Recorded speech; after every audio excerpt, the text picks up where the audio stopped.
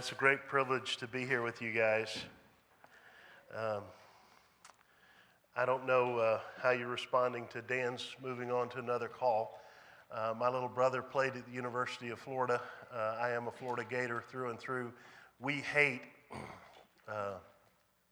who's that Ohio State dude? I can't even say his name. The coach that left us, we hate him. I ate at Susan's Diner, and the waitress came over, and she said to Dan, the lady in the apartment over here's got some kind of problem. And he didn't even move his car. He just walked from our lunch over to take care of her. As we plant churches in Tennessee Valley Presbytery, one of the things that we desire to find is the kind of men who own their community as their parish. You know, if you read Les Mis, there's a time in which someone says that they had been all over town and not found any help. And someone else says, well, then you didn't see the priest, because the priest helps anyone. And we envision that our churches will become parish churches that are caring for the people in their community. And at least in that respect, Dan crushed it in this neighborhood. And I hope that the Lord brings you another man who will also have the kind of ministry among this community that you guys had with Dan. It was outstanding. I'm pleased to be with you. My name is Ted Strawbridge, and my wife and I came 2 years ago to Chattanooga. Our daughter played for some coach at Covenant College, and he hired her to be an assistant for him. And that took my wife about 7 seconds to decide, therefore, that we would live near Covenant College. So we bought a little cabin up on the mountain, and we support Covenant Girls Soccer with our whole hearts. So this is a great place for us for many reasons. I do have a job. My job is to promote church planting. I'm kind of crazy that way. Ashley Bates, whatever her new name is, her dad won't even let me preach at his church because I tend to use all kinds of language. Today is every man for himself. You have now been warned, meaning I talk a lot, and you'll have to make a sermon out of it as best you can. In the community that I came from, I fell into a group of men that were friends all the way from high school. They won back-to-back state football championships in our little town in 1974 and 75. And everybody in that group remembers when the whole town came out to watch them play football. And so their memory of what their community was an incredible thing. And somehow they allowed a preacher into their friendships. And then one of them was unfaithful to his wife, and for some reason, even though he didn't know the Lord, he called me. And the next thing you know, I'm becoming the best friend of all these men who are cheating on their wives and all these men that are alcoholics. And so I discovered a whole different language than most PCA folks use. And it's hard sometimes for me to be a little more careful, shall we say. I was at First Pres. I teach a Sunday school class at First Pres on the primeval history. And they are without a pastor now, and so they came to me, and 3 or 4 of their elders have talked to me about helping them in that search process. One of them said to me, I don't know how to say this. You're not known as a pulpiteer. And I said, no, you're absolutely right. I am not a pulpiteer. In AA, they say a lot that if your shoes haven't been thrown up on lately, you're running with the wrong people. Meaning, right, if you are an alcoholic but you've forgotten what it's like to be caring for alcoholics, right, you're tending to live some other life. And so I say all that only to say, good luck this morning. I love you. And if I offend you, it's because I've been walking with a different crowd of folks. I do have a job. My job is to plant churches across Chattanooga and Knoxville and all the little counties in between. But I believe that the preaching of the word preempts my job. I'm not here to tell you about church planting. I'm here to talk to you about the Lord Jesus Christ and the kingdom that he inaugurated. Jesus said, when you see me by my finger casting out demons, then you know that the kingdom of heaven is at hand. So even when I'm at First Pres, I have this really cool young people Sunday school class. I thought it would be great practice for me to teach their young people Sunday school class, the class that I'm going to teach to minority folks as we try to offer minorities seminary education for free. They didn't need me for that class, but the 87-year-olds, they needed a teacher. So I'm teaching a class of largely older folks at First Presbyterian Church on primeval history. I meet an older gentleman in the back before the class begins. He says to me, "So are you any good?" Well, you can't back down from that. So I had to say, "Well, sir, on this topic, I am the best." And he looks at me and he says, "Okay, little boy, you see that man right there?" I said, "Yes, sir." He said, "He's 101 years old. What are you going to teach him?" I thought, "Nothing. I don't know." I believe that the whole of the Scripture introduces us to the idea of the kingdom. The primary way we know and relate to God is as our sovereign. He is our Father, yes, but our Father is a king. And the primary way, the story of the Scripture, is a four-part harmony: creation, fall, redemption, and glory. And when I was a child, the church that I landed in, that we grew up in, having been converted primarily through a parachurch ministry, we got more and more engaged in the church. They preach creation, fall, redemption, creation, fall, redemption, creation, fall, redemption, which is not bad, right? I mean, it's good to know that the Lord created everything. And it's good to understand that it was sin that came and twisted all of God's creation. And it's good to know that the bulk of the Scripture is all about God's story for his redemption. But the author of the book of Hebrews is writing pastorally to a people who are exhausted, who are tired, who've been through a week where they realize that the world is not as it should be. And the writer of Hebrews tells you a couple of things all over the place. He lifts up something beautiful. For you have not been bought with gold or jewels, precious silver. You've been bought with the very blood of Christ. A beautiful thing for you to contemplate. And then he turns right around and says, "Oh, and by the way, if you turn away having been bought with this precious blood, there is no hope for you."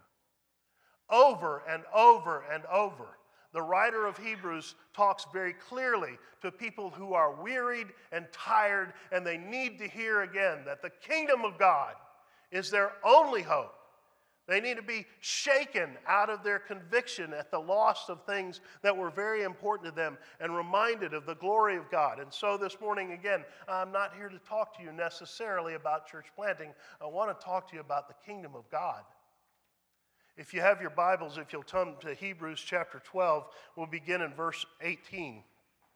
Now, this is really a dirty trick because I'm jumping, as it were, as if this movie had a trailer, and I'm giving you the heart of Hebrews without having given you all of the preparation for it, but we'll let that be as it is. You have not come to a mountain that can be touched and that is burning with fire, to darkness, gloom, and storm, to a trumpet blast, or to such a voice speaking words that those who heard it begged that no further word be spoken, because they could not bear what was commanded. If even an angel touches the mountain, it must be stoned to death. The sight was so terrifying that Moses said, "I'm trembling with fear." But you have come to Mount Zion, to the city of the living God, the heavenly Jerusalem. You have come to thousands upon thousands of angels in joyful assembly.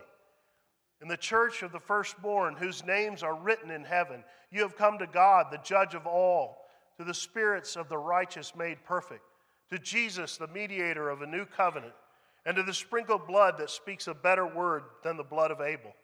See to it that you do not refuse him who speaks. If they did not escape when they refused him who warned them on earth, how much less will we if we turn away from him who warns us from heaven? At that time his voice shook the earth, but now he has promised, "Once more I will shake not only the earth but also the heavens." The words "once more" indicate the removing of what can be shaken, that is, created things, so that what cannot be shaken may remain. Therefore, since we are receiving a kingdom that cannot be shaken, let us be thankful and so worship God acceptably with reverence and awe. For our God is a consuming fire. So, Father, we come to you this morning. We pause just as we begin, and we ask that you, by Holy Spirit, would be our teacher. You would lift our hearts, You would cause us to have faith, that you, by Holy Spirit, would open our eyes and enable us to see the story that we need to see. We pray these things in Jesus' name. Amen. In The Journey of Desire, John Eldredge writes, I meet many faithful Christians who, in spite of their faith, are deeply disappointed in how their lives have turned out. Sometimes it is simply a matter of how they experience aging, which they take to mean that they no longer have a future.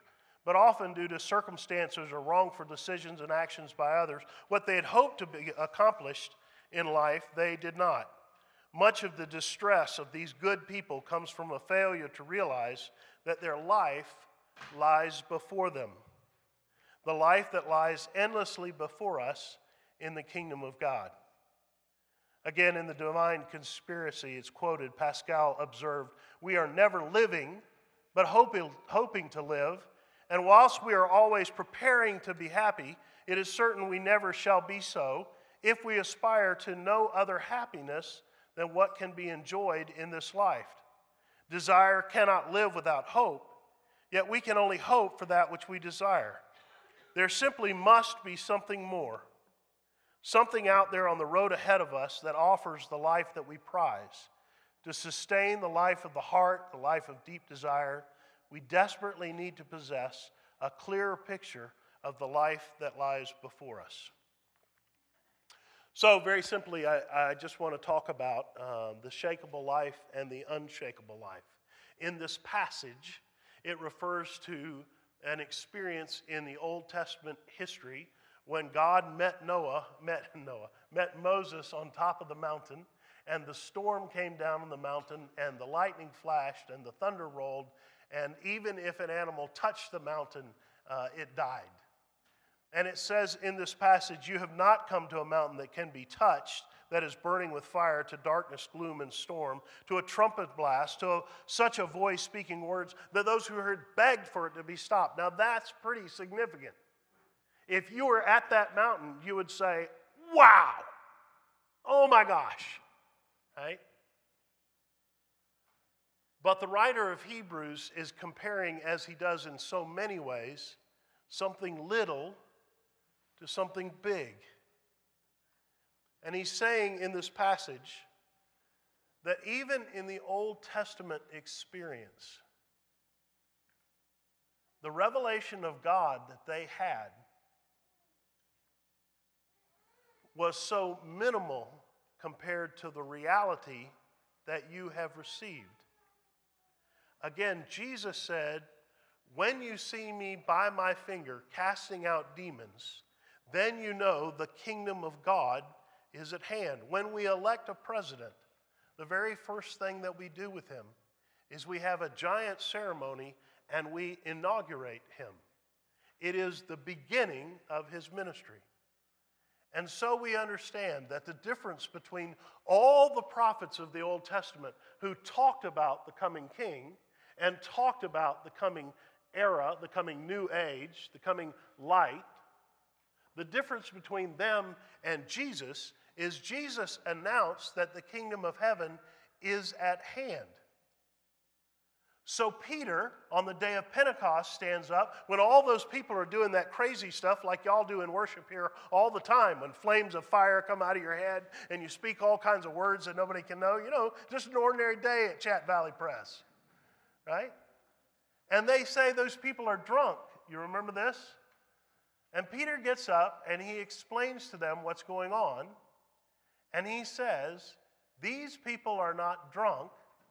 This is what the prophet Joel said when Joel predicted that in the last days, and he begins to describe, Peter is now describing what Joel said would happen as something that's happening now.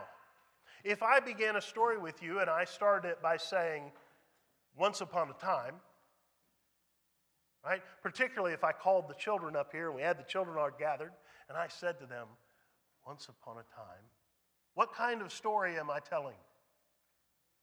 a fairy tale, a children's fable, or whatever you want to call it, right? That phrase tells you what I'm talking about. In the same way, the phrase "in the last days" was a Hebrew euphemism. And it would tell the audience that when I start a sentence by saying "in the last days," you understand that everything I'm telling you is talking about when the Messiah comes back, when the Messiah arrives. You understand? And so when Peter stands up at Pentecost and says, "What you're saying is not crazy, these people aren't drunk," he's saying, but this is what Joel talked about when he said in his prophecy, "in the last days." You understand? The last days have already begun. Christ inaugurated the kingdom of God. And so when you get to a week and you're tired and exhausted and you realize the world isn't what it should be, something inside of you ought to raise up and say, "But the kingdom of God is here." You understand? And so what the writer of Hebrews is doing, having done it over and over and over, talking about the shadow and the reality, the little and the big, is now he's saying, look, when Moses met God on the mountain, it was a thing, but it was nothing like what you have. Our church is 59.1 or 59.3 years old. When I spoke at CCS, I'm 60 years old. No one 60 years old should speak to a class full of middle schoolers. I'm like, what are you people thinking? But I can at least be honest with them.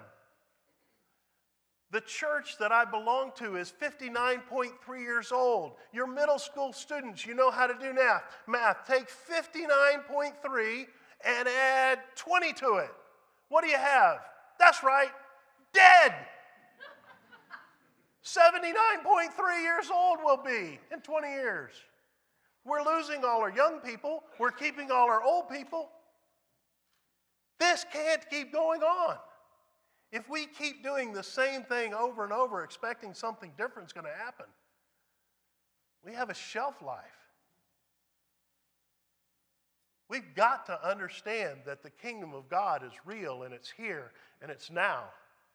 And it's in Boston, where they speak 140 different languages in the Boston community. You know how hard it is to plant a church that's going to reach people, and there's 140 different ethnicities that speak a different language? How in the world do you do that? This place is beautiful. You know Megan? She's the teacher of the year across the street. They have a Dad's Day. They have so many kids without dads over there, they have to call old people like me and say, "Hey, would you come be a pretend dad?" Can you imagine anything worse than not having a dad than having to have a pretend dad? I thought that would be horrible. But I show up to be a pretend dad on Dad's Day thinking, wow, this is going to be bad. And I get Chloe. Chloe doesn't have a dad. She's so excited to have a pretend dad. What I mean to say is, somehow we have to take the gospel and translate it down to our neighborhood in a way that the brokenness of our neighborhood feels relief. Chloe was proud of me, and I was just a pretend dad for not very long. You guys are known across the street for the way that this church cares about its community. What is it that gives you hope to reach out into that kind of brokenness? Well, it's not the storm and the fire that came to a mountain and can be touched. If you will, verse 22 says the same thing as verse 18. Verse 18 says you have not come, but verse 22 says you have come. You have come to Mount Zion, to the city of the living God, the heavenly Jerusalem. So the first thing that I would like to offer you, if you are practicing walking in this ordinary life and having a vision of understanding what the kingdom of God means, is to understand that the story of the gospel is not merely creation, fall, redemption, but creation, fall, redemption, and glory. That is, the story of the Bible is not that we levitate up to heaven to be with God. The story of the Bible is that God comes here, that heavenly Jerusalem comes down.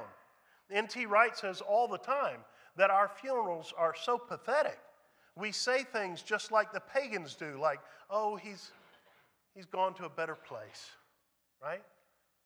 Without really even talking about where they're going.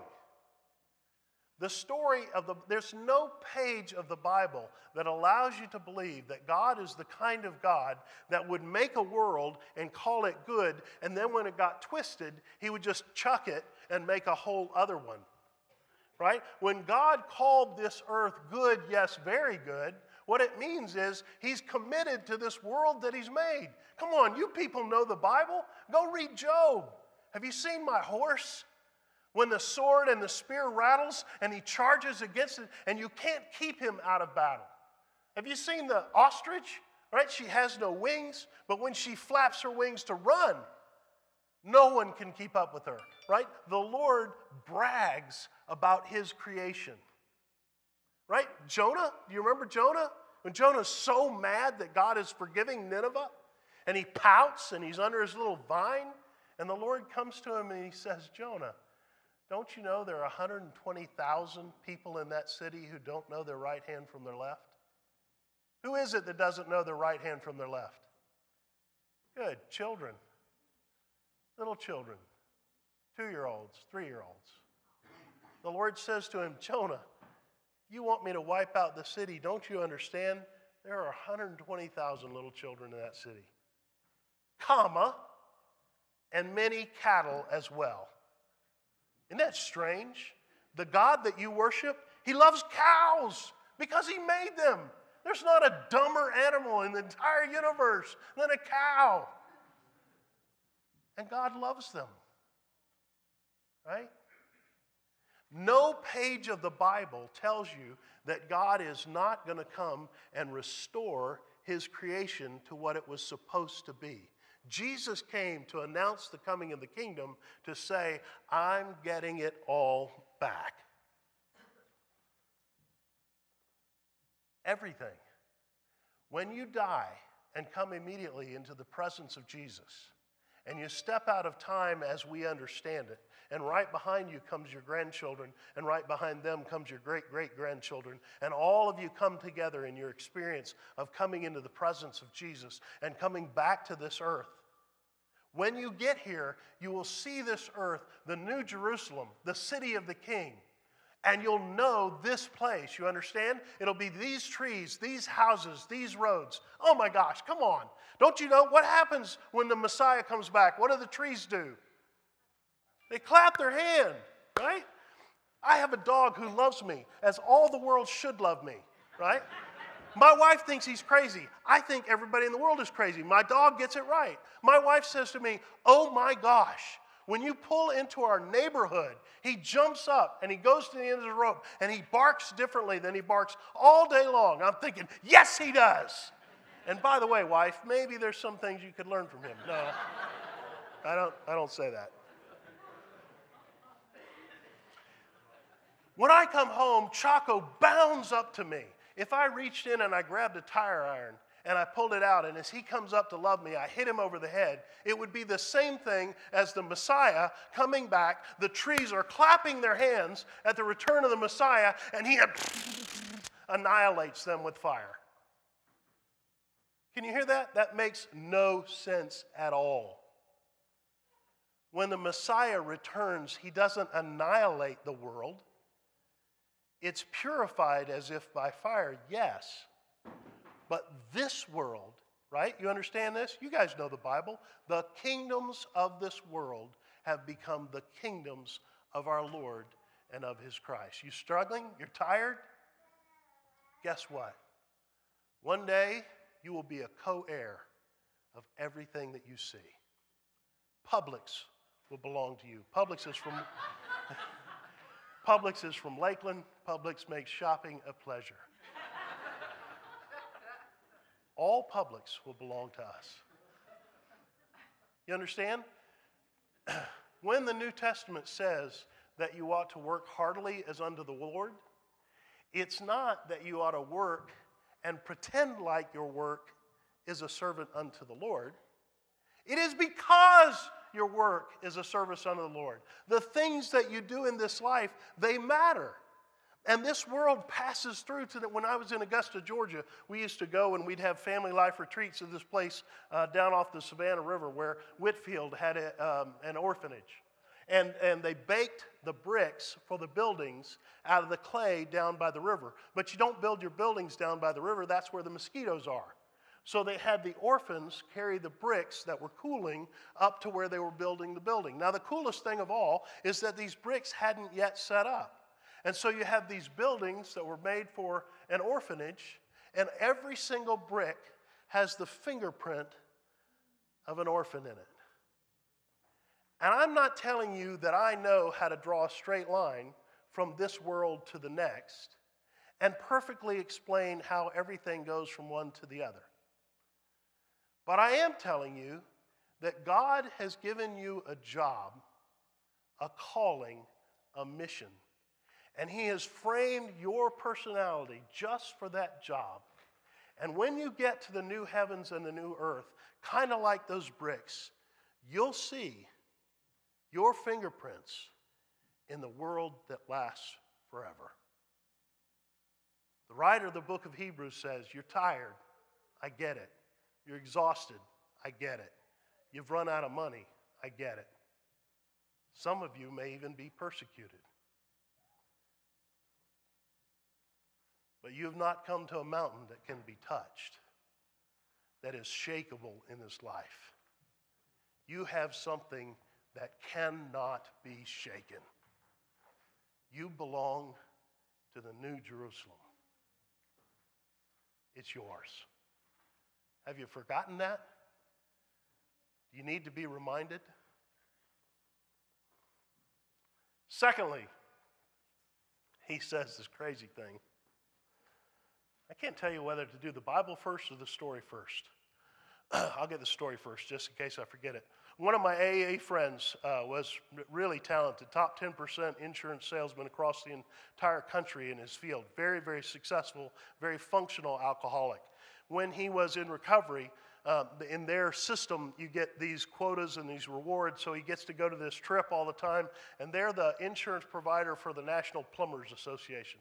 So his wife wants to go with him on this trip now that he's in recovery. He takes her Saturday night, they have a big party, and she wants to go down to the party. And he says, no, honey, we can't go there. She said, why not? Honey, it's plumbers at a party. They're all stoned out of their mind. It's really offensive. No, I want to go. No, honey, we really can't go. Well, how about if we go, but if it gets bad, we'll just set up a sign, and you'll tell me, and I'll know, and that'll be the sign, and we'll leave. Fine, if you want to go. So they come down to the National Plumbers Association party. Maybe you guys are plumbers. I don't know. I know painters have to be drunk to paint. I don't think plumbers have to be drunk to plumb, but anyway. In recovery, he goes down to the Saturday night party, and it turns out that it's actually a great party. And only the people over in the corner are stoned out of his mind. He always was one of those people. And so his perception of the whole party was that it was like that, not like the great party that it was.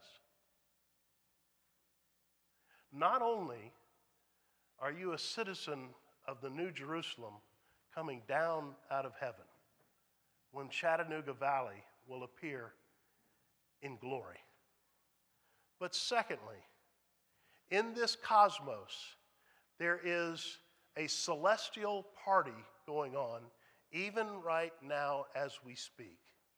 And thousands upon thousands upon thousands of angels are celebrating in joyful assembly.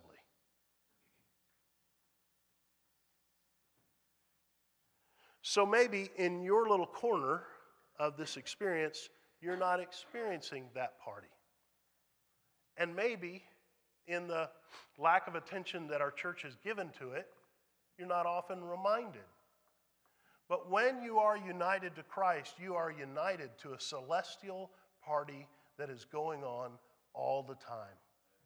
Before God made the heavens and the earth, I was there, says Jesus in the Proverbs. I was there delighting in him. I was delighting in his creation of all things. When he made man, we frolicked with delight. Do you understand how happy Yahweh is? If I could talk about happiness, I'd have to get one of the little children. Old people like us, we don't remember happy, right? This carcass hasn't been really happy in a long time. Happy is like skipping, right? We'd have to get like a second grader or first grader to come up and show us what really happy is. Where in your theology do you allow for God to be that kind of happy? The writer of Hebrews says, you haven't come to a shakeable mountain, but you come to an unshakable mountain where you have the New Jerusalem, the kingdom of God, where thousands upon 10,000 angels rejoice in celestial party.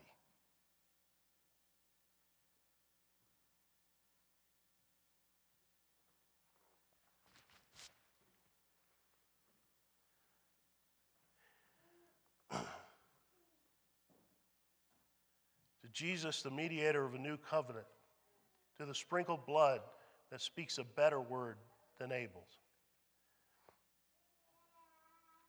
You have come to the church of the firstborn, whose names are written in heaven. Now, my family's pretty crazy. If you haven't picked up all this up, when we were assessed for church planting, we radically failed, of course. And my wife was crying on the way home, and she said, they just don't get it. Like, they think you're mean, because I'm mean. She said, but in your family, you're like one of the nice ones. My family does funerals like you have never seen before. They are a cosmic celebration. When we did my father's funeral, my little brother and I, the genetic mutant at 6'10" and 400 pounds, this lady came up to us and she said, I don't know either one of you, but I'm putting it down right now. Y'all are doing my funeral. Right? Because we have a great time celebrating the passage from this life. Now, it does let itself into some odd things. I have a brother-in-law who died exercising, therefore I've never exercised. 4 o'clock in the morning, he went to run around this lake, and he had an electrical problem in his heart. The doctor said he was probably dead when he hit the ground. If he'd been on the operating room table, we couldn't have saved him. So anyway, John passed away. My little brother, the genetic mutant, is my sister's pastor as well as little brother. So connection, word gets to word. Timo rushes in to help. Of course, it's his sister's house, so he's taking care of all kinds of things. He comes home, and there at the door is the bowl that has John's personal stuff that he leaves there when he was going running. My little brother, being from the Mean family, picks up his cell phone. And he immediately texts a middle school friend of ours who's now a big wig attorney guy. And he texts him and he says, Jim, standing at the Lamb's Book of Life, is that Valenti with an I or a Y? Because I can't find you in here anywhere.